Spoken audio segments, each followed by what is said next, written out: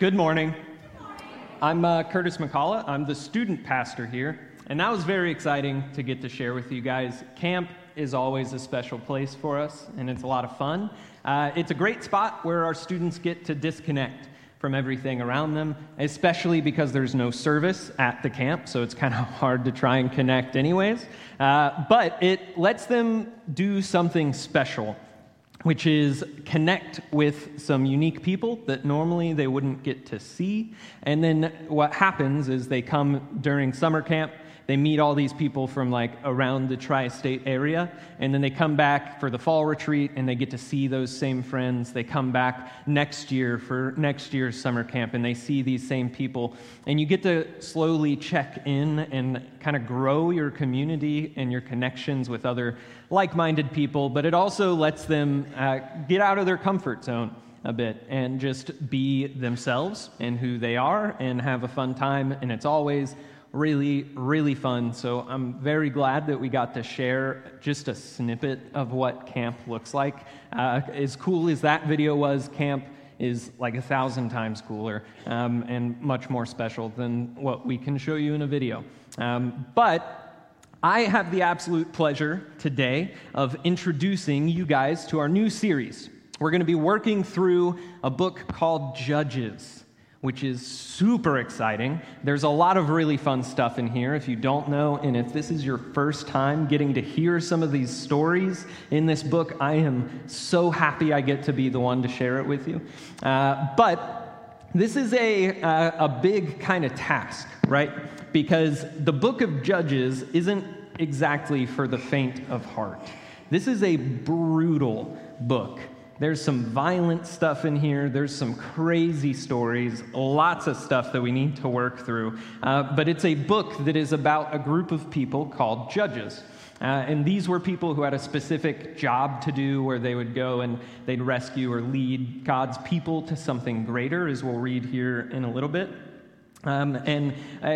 As we're reading through some of this, I want you to kind of overcome some of the incredibleness of the stories. This is actually in the Bible, and I want us to search for, there is a lesson here amidst all of that craziness and all of that wildness that we're going to see. But before we do that, before we dive in to this, I want to know, has anyone ever ruined something that you care about? Has anybody ever ruined something that you care about? Back in the day, my brother and I had these ancient gaming devices called Game Boy Colors. We started off playing on the SNES, and then we upgraded to the N64, and then we upgraded to sharing just a Game Boy together. But eventually, when the Game Boy Color came out, we each got our own Game Boy Color to play on ourselves. Mine was lime green, which is obviously the best color. And I remember that when we were given these Game Boys, we were each given a game to go with it. That kind of makes sense, right? And my brother was given a game that was new at the time, a very exciting game to get into, called Pokemon. I know, yeah. And he specifically got, if you don't know about Pokemon, when they release versions of this game, they release 2 versions at a time. So there's Pokemon at this time, Pokemon Red and Pokemon Blue were released. And my brother, he got Pokemon Red. Red was his favorite color, so it seemed like a natural choice for my parents. And you would expect, being the brother, that I would get the other one, right? That they would have gotten me this other version of the Pokemon game. But you would be wrong. They did not get me this other version of the Pokemon game. And in their defense, I was 3 years younger than my brother, and I wasn't even in elementary school. So they got me an age-appropriate game, which was The Adventures of Elmo in Grouchland. Now, I don't really remember being upset by this. I am sure that I enjoyed the game and that I was probably just happy to have my own little console and be able to do something fun with it. But my brother really got to, during this time, dive into this Pokemon game. And if you don't know anything about Pokemon, the goal of the game is you explore this world. And as you explore the world, you find these little creatures called Pokemon. And you try to collect them all. You train them up to be like really cool. And then you battle other Pokemon trainers and you try to be the best, right? And inside of the game, there are 150 different Pokemon in this game. In this first game, there were 150 different Pokemon that you could catch, that's a lot. And some of them were harder to catch than others, and my brother made it his goal to catch all of these Pokemon, to try and collect them all. He really got into the series, not just the game, but there was a TV show that came out around the same time, and a trading card game launched around the same time as well. My brother got into all of that. And so he would go to all of these local gaming conventions, stuff where they'd host events. There would be tournaments where these kids are just playing on their Game Boy Colors, battling out, doing a tournament kind of thing. They would trade Pokemon cards and do battles with that and everything. And it was a lot of fun for him. And he got to enjoy all of that while I was still trying to help Elmo figure out how to count to 5. Which was fine, and I'm sure that I was doing great at that. But over time, as people began to enjoy this Pokemon series and the game and everything like that, it started to come out that there was a secret 151st Pokemon that you could get in this game, and there was not a way for you to get it in the actual game. The only way that you could get this super secret Pokemon, which was named Mew, like the cat noise. The only way you could get this super secret legendary Pokemon was by going to one of these events. And at these events, Nintendo employees would be there, and they would actually trade you the Pokemon while you were there at the event. And this was before online gaming was a thing, so if you were ever trying to trade or battle other people or interact with them at all, what you had to do is you had to have your Game Boy Color, somebody else had theirs, and then you would connect them with a cable, and then it would send over the cable kind of thing. And so the only way that you could get this Pokemon is by showing up to one of these events and having a Nintendo employee actually trade you this Pokemon. And over time, my brother went to a ton of events trying to get that reward, and eventually he got it, which was really, really cool for him. He continued to spend time trying to beat the Pokemon game and become the best trainer he could be. He continued to do other tournaments and things like that. But then a couple of months go by, a year goes by, and if you're familiar with the gaming community at all, games are always coming out. And so a year goes by, there's probably some new game that my brother is focused on, or he's focused on school or something like that. And I notice that my brother isn't playing Pokemon as much, right? And I've beat Adventure of Elmo in Grouchland a long time ago. It's not that complex of a game. And I was looking for a new game to experience. And I was like, you know what?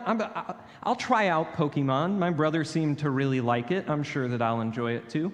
And so I take his cartridge, I plug it into my Game Boy Color, and I boot it up. And as I was doing this, I was like, I'm going to be considerate, and I'm not going to play on his save file, because I don't want to mess things up, right? And if you don't know the context, video games at this time very commonly had a system where you would be able to have 3 save files. So if you ever played a Zelda game or a Mario game or anything like that, all these old school games would let you have 3 save files. But what Pokemon didn't tell you was that you could only have 1 save file. And so I load up this Pokemon game and I start messing around with it, and when I save the game, it overwrote my brother's save file. Heartbreaking.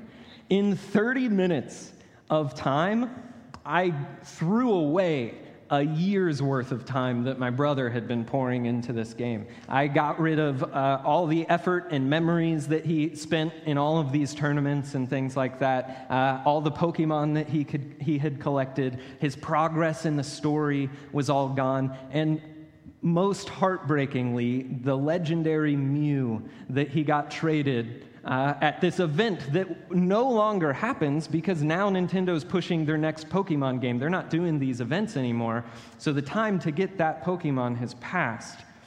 That's all gone. And I remember like how bad I felt, and I definitely am sure that I likely got beat up for that, rightfully so. But it really hurts when people ruin the things that we care about, right? And I'm sure that you have something that you can think of that somebody has ruined for you. Maybe it's a childhood toy or a car that you really cared about that either got broken down or totaled or something like that. Or maybe it's a phone or computer that your dog lovingly knocked off the table and broke into bits, which has also happened to me. Love the dogs, of course. But this heartbreak, that ruin, this is where Judges starts off. This is our launch point, is that kind of idea. So I want you to carry that with us as we go forward. Judges starts with the death of a man named Joshua. He was a prominent figure that led God's people to the promised land and encouraged them to continue to follow God's commandments. After Joshua's death, though, God's people went to war with a group of people called the Canaanites. And as this battle was going on, God challenged his people to, after this war, to break down the altars and idols of the people of the Canaanites, because he didn't want them to be tempted away from him, from these other gods. And shocker, God's people didn't do that. They let the Canaanites keep their altars and keep their idols, and they never forced them to break them down. In response to this, God sent an angel to his people, and we're going to read what that angel says here in Judges 2, verses 1 through 5.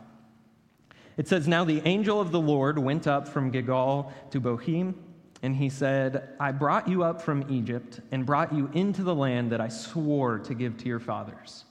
I said, I will never break my covenant with you, and you shall make no covenant with the inhabitants of this land. You shall break down their altars. But you have not obeyed my voice. What is this you have done? So now I say, I will not drive them out before you, but they shall become thorns in your sides, and their gods shall be a snare to you." As soon as the angel of the Lord spoke these words to all the people of Israel, the people lifted up their voices and wept. And they called the name of that place Bochim, and they sacrificed there to the Lord. Here, the angel is telling God's people that because they didn't do this thing, right, these Canaanites are going to become thorns in their sides. That the Canaanites' gods are going to become snares to them. It'll grab them and start to pull them away from God and their understanding of who He is. That doesn't sound ideal, right? And God's people knew this because they immediately started weeping and sacrificing and trying to get back on God's good side. And as we move forward through this book, you guys are going to see that things don't really get better. Spoiler for the whole book, it's only going to continue to kind of slide down the hill from here. But this next part in Judges is going to recap kind of the whole thing that's going to happen in Judges for us. It's going to give us some foreshadowing. So in Judges 2, 11 through 23, it says, "The people of Israel did what was evil in the sight of the Lord and served the Baals, their other gods. And they abandoned the Lord, the God of their fathers, who had brought them out of the land of Egypt. They went after other gods from among the gods of the peoples who were around them, and bowed down to them.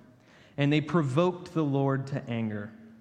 They abandoned the Lord and served the Baals and Ashtaroth, again, other gods. So the anger of the Lord was kindled against Israel, and he gave them over to plunderers who plundered them. And he sold them into the hand of their surrounding enemies so that they could no longer withstand their enemies. Whenever they marched out, the hand of the Lord was against them for harm, as the Lord had warned, and as the Lord had sworn to them. And they were in terrible distress. Then the Lord raised up judges who saved them out of the hands of those who plundered them. Yet they did not listen to their judges, for they whored after other gods and bowed down to them. They soon turned aside from the way in which their fathers had walked, who had obeyed the commandments of the Lord, and they did not do so. Whenever the Lord raised up judges for them, the Lord was with the judge, and he saved them from the hands of their enemies for all the days of the judge. For the Lord was moved to pity by their groaning because of those who afflicted and oppressed them. But whenever the judge died, they turned back and were more corrupt than their fathers, going after other gods, serving them and bowing down to them.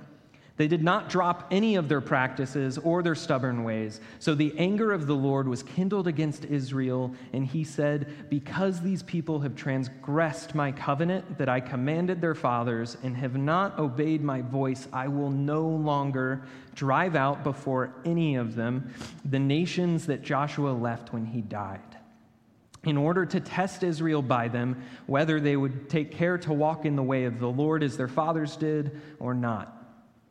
So the Lord left those nations, not driving them out quickly, and he did not give them into the hand of Joshua. Here we get to see that God's people are stuck in this book. They are stuck in a deadly cycle. They would abandon God and his teachings. They would go and worship other gods like Baal. And then while they abandoned God, their lands would fall into ruin. These other kingdoms would come in, take over, start oppressing them. All of these bad things would start happening. And then his people would start complaining. They'd be like, this is awful. Please help us, God. And in response, God would send a judge. Now, the judges in this book aren't anything like the judges that we think of today. The Hebrew word for judge in this book is shaphat, which doesn't just mean that concept of judge. It also means something like a rescuer.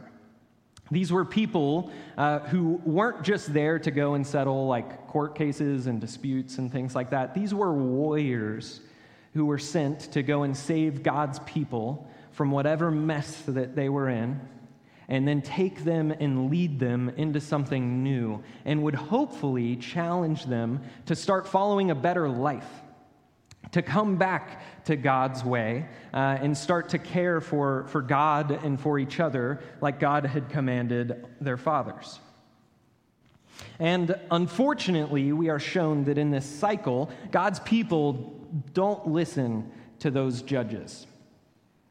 Right? The judge saves them. They might have a time of peace, but then right after that, they go back to what they were doing before. And that verse, that section of Judges 2 that we read, doesn't just say that they go and start doing bad things again. It says that they do worse things than their fathers. So with every generation, this cycle only got worse, because the cycle wasn't just a cycle. Do you remember in malls back in the day when one, malls existed, but two, when you could go in and there would be that big like coin donation thing, and you'd drop a coin in the top of the track and then it'd run down this like cone thing? Do you remember that? I remember that. That's what this was like. It's not a cycle, but a spiral. Because each time that God's people would go through this cycle where they'd go from following God to not following God to being oppressed to needing saved to following God, each repetition of that, they would drop further and further from God, to the point that like their understanding of who this guy was is just vastly different than their fathers, which led them to do worse and worse things. Now, we're going to look at one of the early renditions of this cycle. This is the story of the second named judge in the book of Judges, and he is my favorite judge, as you will find out why here in a little bit. The verses for this section are going to be on the screen, but I'm going to be paraphrasing this story, so just try to kind of follow along with some stuff. So we kick off this section of Judges with God's people yet again doing awful things. going away from God, worshiping other gods, not being good to each other, not showing love to God and to the people around them. And in response, this man named Eglon, that's a great villain name, I think. This man named Eglon becomes a great power, and he raises up this huge army, and he takes it against God's people and ends up destroying everything. He takes over their cities. He starts to oppress them. And it says that God's people were oppressed for 18 years under this king, Eglon.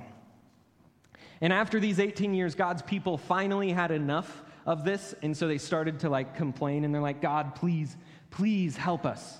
We can't take this anymore. And so God brings a judge, and this judge's name is Ehud. And it says there's something very special about Ehud that I appreciate. Ehud is left-handed.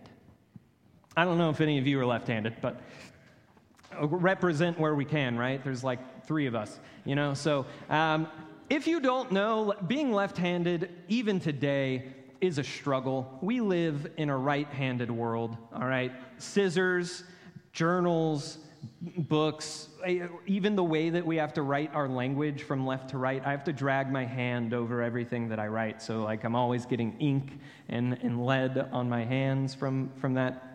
It's not great.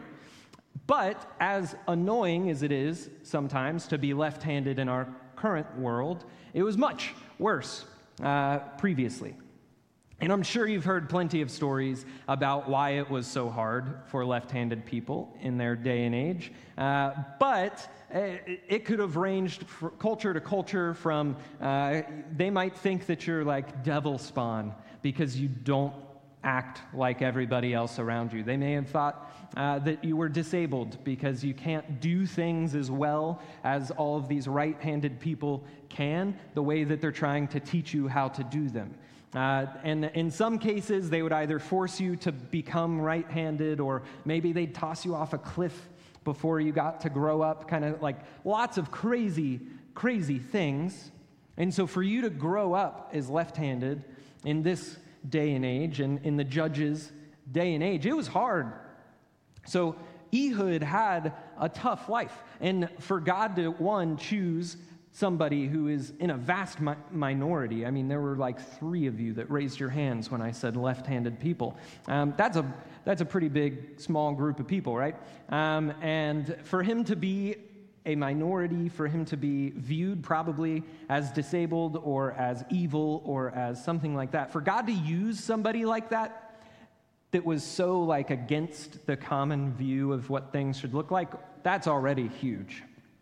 But there's something special about why Ehud was left-handed that we will get to see here in the story shortly.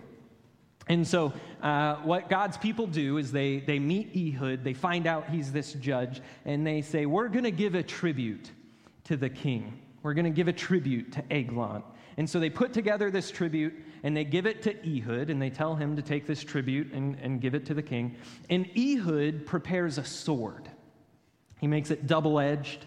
I'm sure it looked really cool. But what's unique is that he puts it on his right thigh. And that's special because if you're a right-handed person and you're trying to draw a sword from your right leg, that's uncomfortable. I don't know if you've ever tried to do that, but it's not comfy. So what you would do if you were right-handed is your sword would go on your left leg so that you could more easily draw it, right? And what's unique about this is when people would check for, they'd give you the pat down or whatever, they would check the left leg because that's the leg everybody would carry a weapon on, because nobody's right-handed, nobody's left-handed, because you're evil if you're left-handed, right? And so Ehud is able to conceal this sword on the thigh that doesn't get checked because of his handedness. And he goes up to Eglon's castle, whatever it looks like, his big place, and he tells the people, hey, I've got a tribute for King Eglon. And so they bring him up to the cool room where Eglon's at. And the cool room is pretty cool. It's in the name. Not like vibe cool, but like chilly, right? It's the place you would go if it's a hot summer day and you don't want to be sweating all of the time. And there's something else special about the cool room that we'll get to in a little bit. But what I think is very funny here is that they make sure to point out to us that Eglon is very fat.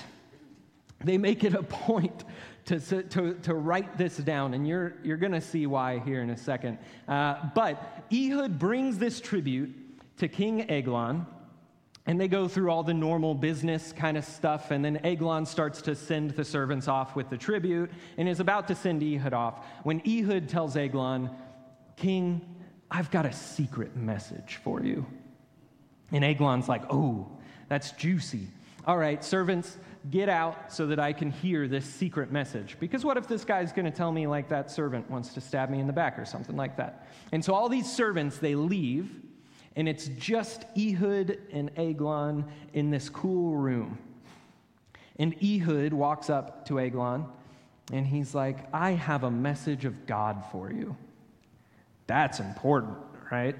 So Eglon's like, "Oh, I'm going to get some great information here." He's like, "Come tell me this." And Ehud goes up to Eglon as he's standing, and he stabs him in the stomach.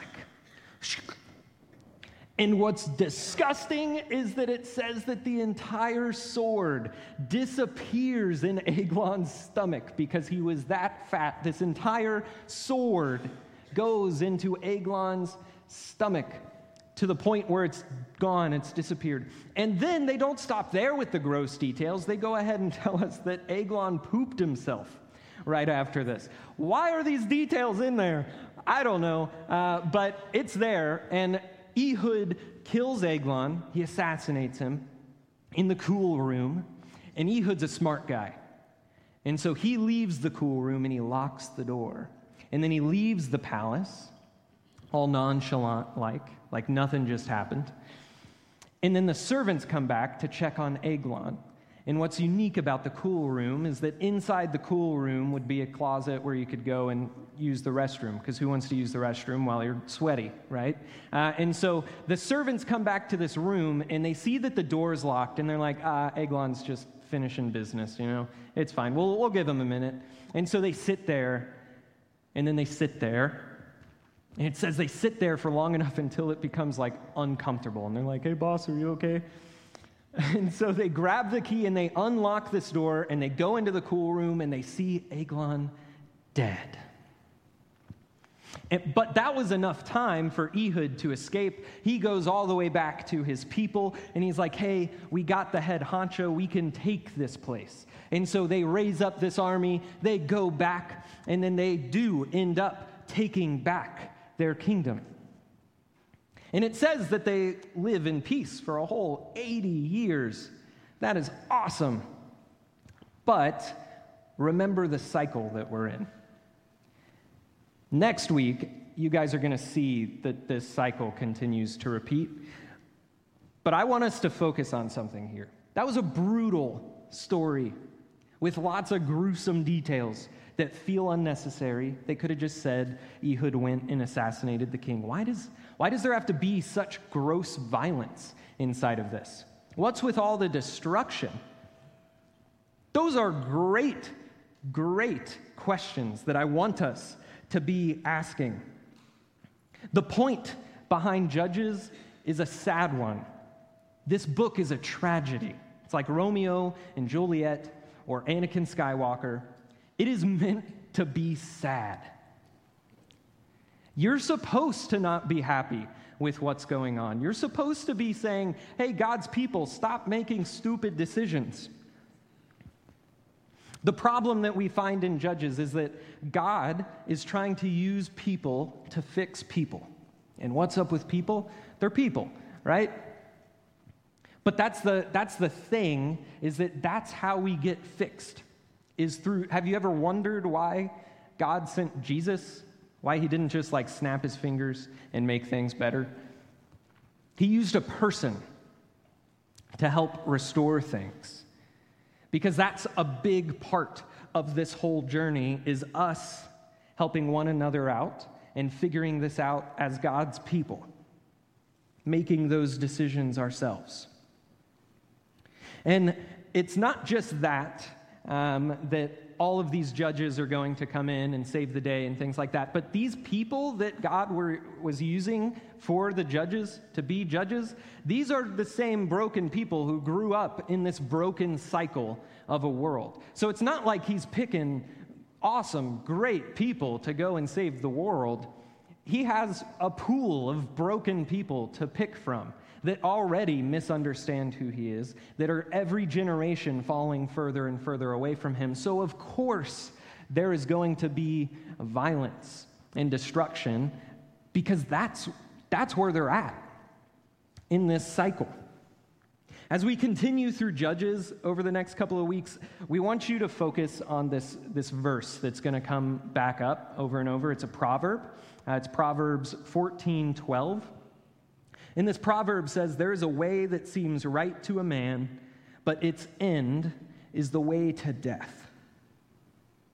You see, Judges is an illustration of what life looks like when we decide to stray away from God, when we follow that way that seems right to man.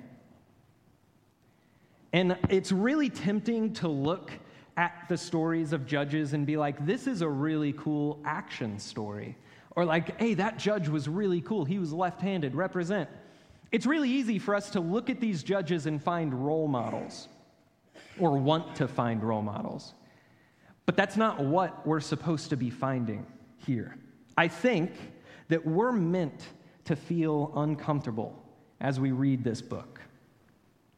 We're supposed to be unhappy with the decisions that God's people are making in this story. This book isn't meant to say, here's how you do life. This book is meant to be a warning. This is supposed to show us this is what happens. This is what it looks like when you follow that way that seems right to man, generation after generation after generation, as you slowly drift further and further away from God. And as we work through this series, that's what I want us to think about, is that cycle. That way that seems good to man. Is that what we are following? Are you following that right now? Are you stuck in one of those cycles, one of those spirals? If so, what do you need to change? What thing needs to shift in our lives to start to pull us back up the spiral instead of pushing us back down it? That's what we want you to focus on throughout this series. Am I following the way that seems right to a man? If so, start looking for other ways so that we can avoid this spiral that the people in Judges locked themselves into. I'm going to pray, and then the worship team's going to come back up for some recap. Cool. God, thank you for today and for who you are and for crazy books like the book of Judges. I pray that as we go through this book, we wouldn't find a how-to manual, but that we would find a warning of what it looks like when we decide to follow our own way. I pray that all of us would be able to see what we're stuck in and that we would be able to find a path back to you. That we would be able to see what it looks like to follow you and that you would be able to save us from that spiral. And we thank you that you sent us someone like your son so that we could see a different way, so that we could find a way out of that spiral. I pray for all of us this week as we wrestle with that and for the rest of the month as we try and tackle this topic. We love you. It's in your son's name we pray. Amen.